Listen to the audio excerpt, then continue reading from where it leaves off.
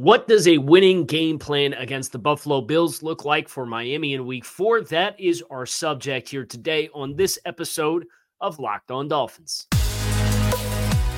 You are Locked On Dolphins, your daily Miami Dolphins podcast, part of the Locked On Podcast Network, your team every day.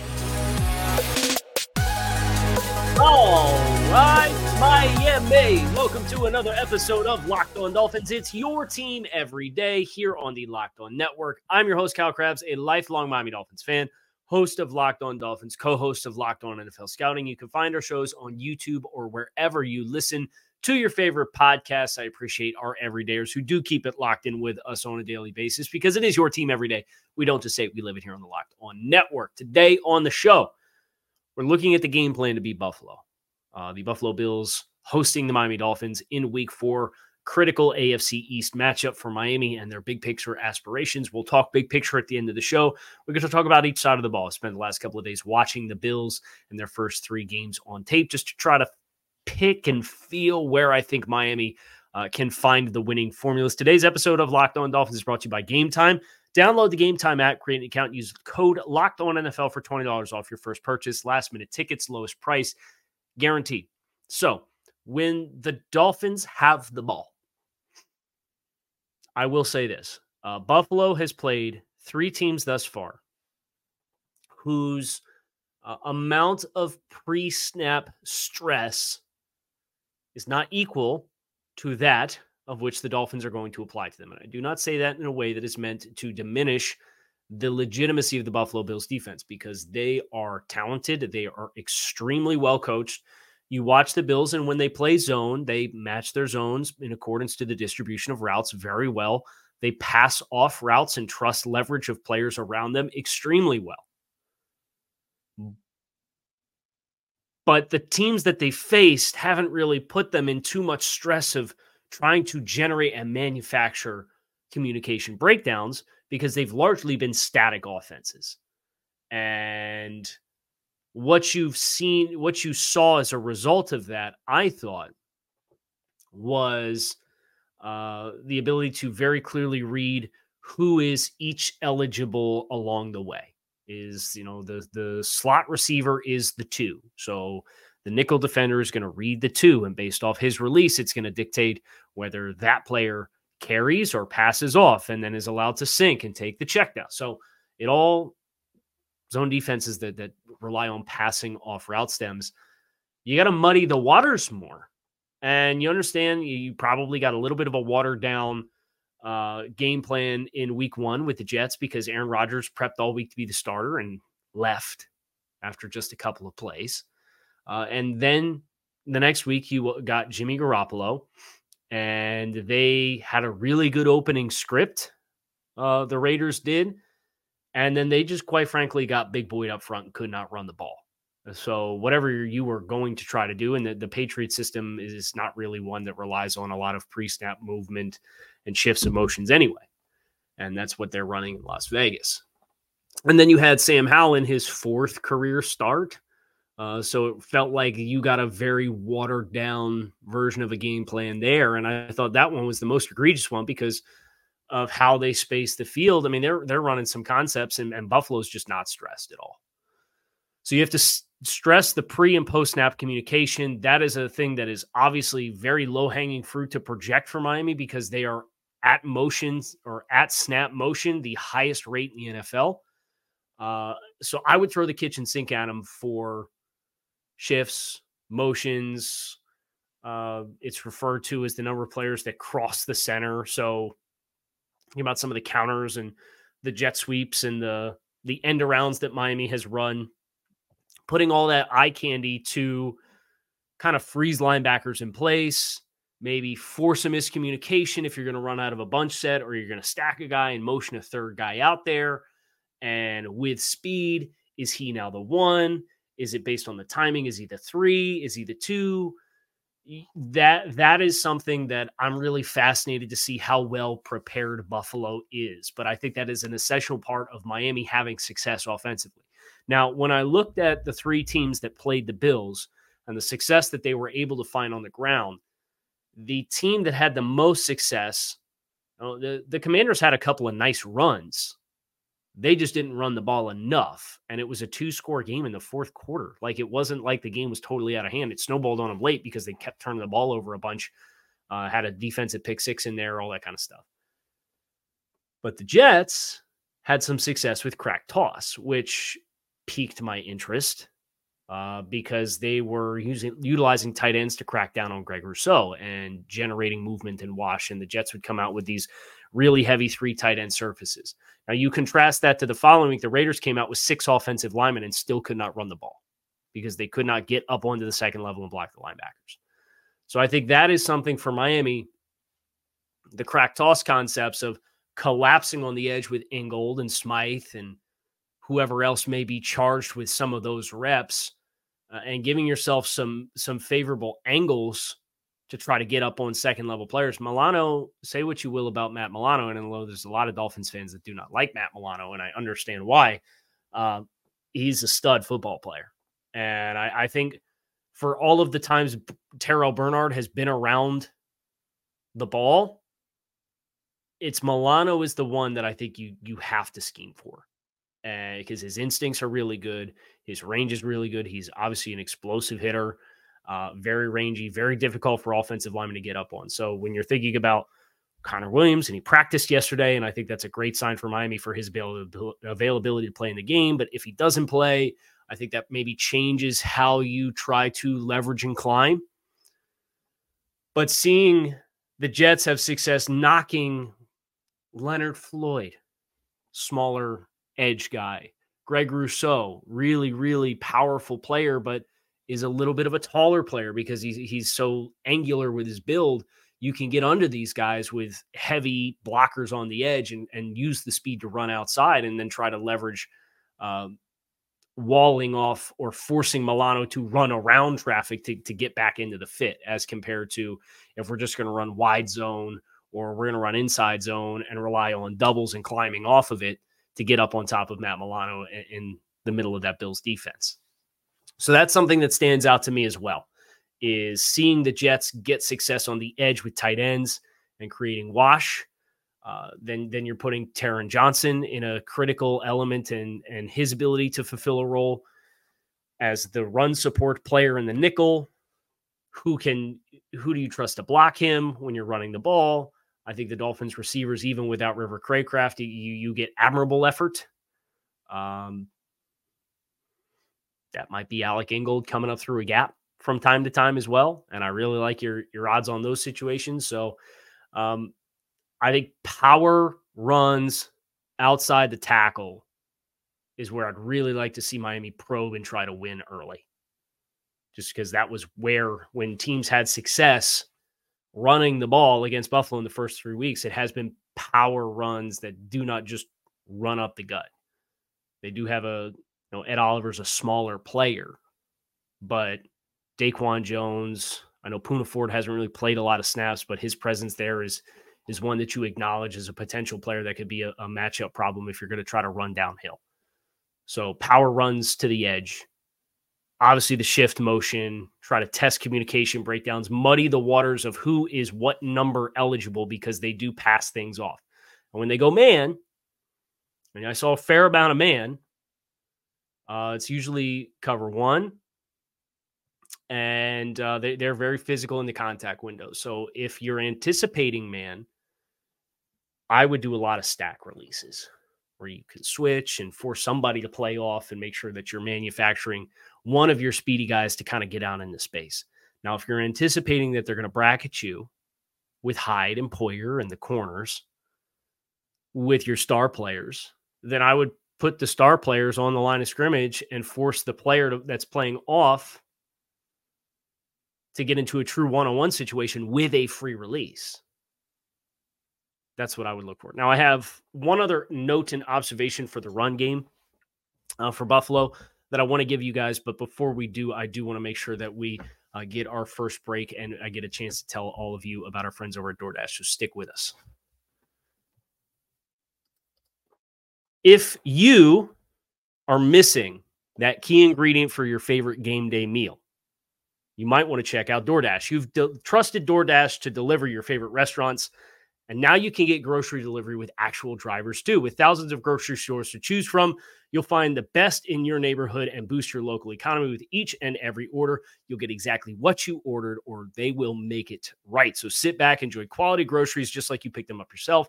And if you want even more value, you can save on all of your grocery and restaurant favorites with a $0 delivery fee on all eligible orders with a Dash Pass membership. Get 50% off your first DoorDash order up to $20 when you use code LOCKEDONNFL at checkout. Limited time offer, terms apply. That's 50% off up to $20, no minimum subtotal, and $0 in delivery fees on your first order when you download the DoorDash app in the App Store and enter code LOCKEDONNFL. Do not forget that is code LOCKEDONNFL for $50 off your first order with DoorDash. Perhaps you spur of the moment are Western New York-ish. You want to go to the game. Forget the stress that comes with planning a trip to the game and get your tickets with Game Time. Game Time is the fast and easy way to buy tickets for all sports, music, comedy, and theater events near you with killer last-minute deals, all-in prices, views from your seat, and the best price guarantee. Game Time takes the guesswork out of buying tickets. Game Time, you can find exclusive flash deals and sponsored deals on tickets for football, basketball, baseball, concerts, comedy, theater, and more. With zone deals, you pick the section and Game Time picks the seats for an average of 18% savings. The Game Time guarantee means you'll always get the best price. If you find tickets in the same section and row for less, Game Time will credit you 110% of the difference. Download the Game Time app, create an account, use code LOCKEDONNFL for $20 off your first purchase. Terms do apply. Again, create an account and redeem code LOCKEDONNFL, LOCKEDON. for $20 off. Download Game Time today. Last minute tickets, lowest price guarantee. The other observation that I had for when the Dolphins have the ball is the Bills do a really nice job. This is the other thing I think their defense does a really nice job of. Is when they rotate and spin the safeties, they time it up really well. So they will show you something pre-snap. And if that is not what they're going to spin to and play on the back end, they are very patient. They don't give you a lot of stuff for free before the snap. Now, they also will show you stuff they're not doing. A lot of their simulated pressures are four-man pressures, and just certain guys are dropping out as compared to everybody actually coming or just rushing organically for it. They get you in long down and distance situations. They disguise well, but they show pressure and end up not really pressuring you. They'll just overload a side. So I think something that's important for me is the Dolphins getting up to the line of scrimmage and implementing a hard count, trying to, and I understand it's a road environment, so that can be difficult. Get yourself enough time at the line of scrimmage that you can prompt and facilitate some tells. Maybe a fake clap. See if one of the safeties starts to jab down. They'll sneak Poyer down there quite a bit and get an extra hat in the run game that's not accounted for because they'll spin him down late. So if you can anticipate that, if you can draw that out of him, so even if you're going to go silent count, you're going to snap it, or you're going to clap snap. Well, can you draw some kind of tell that even if he doesn't tip his hand anymore, he's no longer getting kind of the momentum start into the snap? Is something I would watch for as well, as far as what Buffalo does defensively. That was really impressive through the first three weeks, and it's not a surprise because they're one of the best coach teams in the NFL, and they got talent on the defensive side of the ball. So it's a lot of game, I don't say game play administrative stuff is the stuff that I think can really help give you a winning edge in this game. It's not game management. It's not play management. It's administrative. And I think they're in a position to do some of this because it is year two of this system offensively. Now, defensively, when the Bills have the ball, you don't really have a good answer here. Although I did get this really interesting. Where's my phone? Joe Marino sent it to me. Here it is. And Joe Marino sent me a chart that I think is good reinforcement of something we talked about the other week. Winning on first down. And Oklahoma head coach Brent Venables had a really interesting clip that came out in the last week talking about one of the greatest predictors of success in a football game being you winning on 1st and 10 on either side of the ball. And the Dolphins obviously have had a lot of first down success offensively and defensively. What is of interest to me is that the Bills on rushing plays on 1st and 10 have the second lowest EPA per play, which is expected points added. So it's a metric that measures success rate of those play calls and what the net is versus standard. So the Bills are the second worst team running the ball on 1st and 10 offensively through the first 3 weeks. And passing the ball on 1st and 10, they are about net neutral. This is not a good 1st and 10 offense for whatever reason. And I don't have a good reason, but it is a very interesting statistical note to come to the understanding that they have been a team that has lived in a lot of 2nd and longs. You want to continue that. So what I would do on 1st and 10 is I would give a lot of attention to Stephon Diggs. I don't want to say you want to load the box because then you're taking away from the ability to pay attention to Stephon Diggs. But what I would be prepared to do is run some of these very game plan matchup coverages like Zeus, which is a Fangio coverage that results in 2 defenders whose primary read and focus is a designated receiver. I'll try to run that on 1st down. And then you depending on the down and distance, I'd probably run it again on 3rd down just to make sure you are prompting the right matchups. And you are prompting Josh Allen to work through other receivers to have success. Now, this is a predominantly 12 personnel offense. It's Dalton Kincaid and Dawson Knox. It's whatever running back, James Cook. They do have Latavius Murray and they do have Damian Harris. So they do have a couple big body guys, but it's usually James Cook. It's Stephon Diggs. It's Gabe Davis. That's the base offensive personnel. I assume you're going to live in nickel. What's tough is living in nickel against 12 personnel team. Of course, that puts you in a position where you're going to have a defensive back who is drawing a tight end in coverage, and there's a big size mismatch there.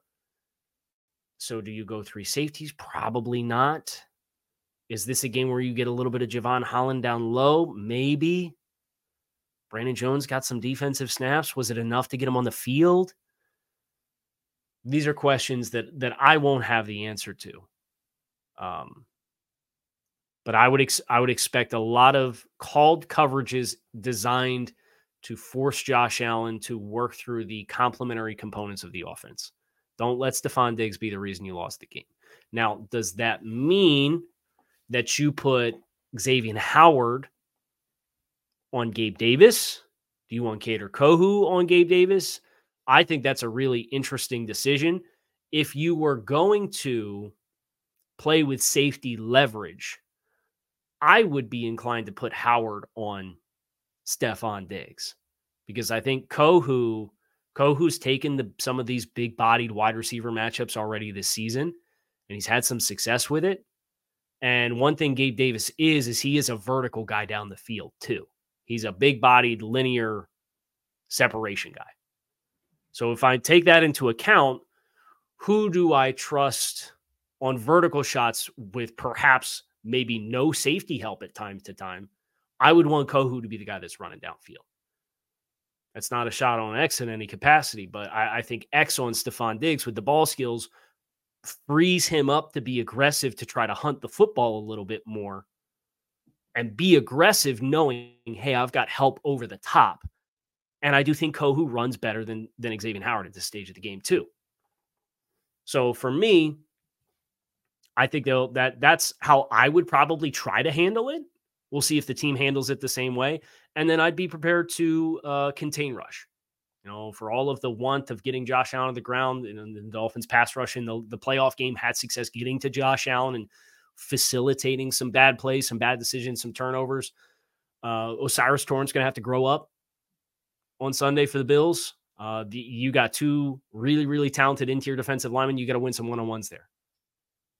But I want my edge guys to try to keep Josh in the pocket because there's very few that are better when he gets outside the pocket than Josh Allen because he has access to the full field, regardless if he's running to his left or his right. I want to try to keep him in the pocket and understand I got to win inside with my rush and disrupt in his face. I don't want him getting out on the edges because that's when he'll really kill you as a runner, and it's when he'll really kill you throwing the ball. So my pass rush might be contain rushes where I might, by design, overtrace the outside arc and then try to work back up towards the line of scrimmage and hope that I'm going to coax him into the B gaps and then I can catch him from behind. Easier said than done, obviously. This is one of the best quarterbacks in the game. So we are going to zoom out at this stage.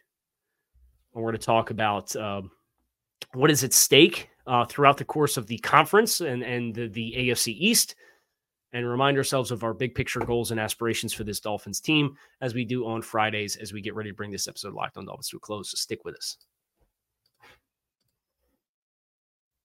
Our friends at eBay Motors have teamed up with Locked On Fantasy Football host Vinny Iyer to bring you some of the best fantasy picks of each week all season long. So whether you're prepping for a daily draft or scouting the waiver wire, every week we're going to provide you the winners that are a guaranteed fit on your roster. So let's see who Vinny has picked out for us on this week's eBay's Guaranteed Fit Fantasy Pick of the Week. I'm going to keep it in the Shanahan system. 49er second-year quarterback Brock Purdy has picked up where he left off as a star rookie passer down the stretch in 2022 with his sharp play in Kyle Shanahan's diverse, loaded passing game this season. Purdy's playing off Christian McCaffrey's running and delivering nicely through the red zone with his arm and legs. In week 4, Purdy gets a favorable matchup at home against Arizona's defense. I don't care that they beat Dallas last week. The expectations for Arizona at a certain threshold. Purdy should manage multiple scores plus 250 plus passing yards as San Francisco builds an early big lead on their way to another blowout. Vinny Iyer of Locked On Fantasy Football is going to help you win your fantasy football championship. And eBay Motors knows a championship team is about each player being a perfect fit. The same goes for your vehicle. With over 122 million parts, your number one ride or die, you can make sure your ride stays running smoothly. Brake kits, LED headlights, roof racks, bumpers, whatever your baby needs, eBay Motors has it with eBay's Guaranteed Fit. It's guaranteed to fit your ride the first time, every time, or your money back. Plus, at these prices, you're burning rubber and not cash. Keep your ride or die alive at ebaymotors.com. eBay Guaranteed Fit only available to U.S. customers, eligible items only, and exclusions do apply. So I have my favorite website on the face of the planet, playoffpredictors.com. And we're not bringing up playoffpredictors.com for any other reason other than it is a really helpful illustration of this week's schedule. And it also provides you in real time, if you were to pick the games and the results of the games, it would help outline what that means for conference standings and playoff standings and divisional standings and so on and so forth. So Miami obviously plays in Orchard Park at 1 o'clock. You have 2-2-1 teams playing in the AFC North between the Ravens and the Browns. It's obviously a big game. Those are teams that have playoffs aspirations. If the playoffs started today, they'd both be wildcard teams behind Pittsburgh. Them playing each other, one of those teams is obviously going to fall to 2-2, which means no matter what happens in Miami's game, Miami will be assured to stay ahead of one of those two teams. You go to tiebreakers, it might be both. Obviously a little early for this kind of jostling, but it's good to know where there's going to be net wins and losses throughout the conference. The vast majority of the conference is playing other teams within the conference. Cincinnati's at Tennessee. The Raiders are at Los Angeles Raiders. The Chiefs on Sunday Night Football are playing the Jets. Taylor Swift will be there if that's your cup of tea. It's not mine, but that's okay. The Steelers are visiting the Texans. And then we already mentioned Ravens, Browns, and Dolphins, Bills. That leaves 4 interconference matchups. The Jaguars are going to London and playing the Falcons. So that's a 9 o'clock game. 9 a.m., I should say. The Colts are hosting the LA Rams. The Denver Broncos are visiting the Chicago Bears. And the New England Patriots are visiting Jerry World and playing the Dallas Cowboys. So you look at within the division, if you just picked the better team for those two games, New England and the Jets are potentially facing 1-3. Now, you still have to play the games. And I'm saying that mainly for New England because Dallas offensively has looked a little sluggish in the first couple weeks. I do think Dallas will win the game, but New England, I think, is a team that could pull off an upset there. I do have no expectations for the Jets to beat the Chiefs. So that would put the Jets potentially at 1-3. You potentially get both of those teams at 1-3. That's obviously a very big note because Miami is facing the other AFC East team. You win that game, you go to 4-0. The Bills are 2-2. The other two teams are 1-3. You have head-to-head matchups against two of them in that situation. Can't overstate the magnitude of the game. I mean, even if the Patriots win, you'd be looking at 4-0, 2-2, 2-2, 1-3. Every week is important. The race to 10 wins as the first hurdle in the conference. If I would have to guess, I would say the Colts lose to the Rams. I think the Rams have a little bit more juice offensively. I don't think the Colts have the pass rush to punish them. So I would say that team probably falls to 2-2. I think the Chiefs get to 3. There's no other team in the West that could possibly get to 3 wins. The Ravens and Browns play each other, so one of those two teams will fall to 2 wins. Pittsburgh against Houston probably wins. And then obviously if Miami beats Buffalo, you'd be looking at now a 4-0 team and 3 other teams in the conference that have 3 wins. And Miami would have obviously a leg up on each of those. They'd still have to play Kansas City head-to-head as a 3-win team. Like, there's a lot here. There's a lot of leverage. Now, even if it doesn't go Miami's way on Sunday, just to acknowledge the other outcome, I think the probable outcome if Miami loses the game is you have 2 teams in the North, 1 team in the West, and 2 teams in the East that are all tied with 3 wins. And that will put you at 5 teams in the division, all with obviously a leg up at 3-1. But because there's been so much parity early, Miami stringing together another win is a monumental piece of what could be this weekend. So take the divisional metrics aside, but big picture throughout this conference,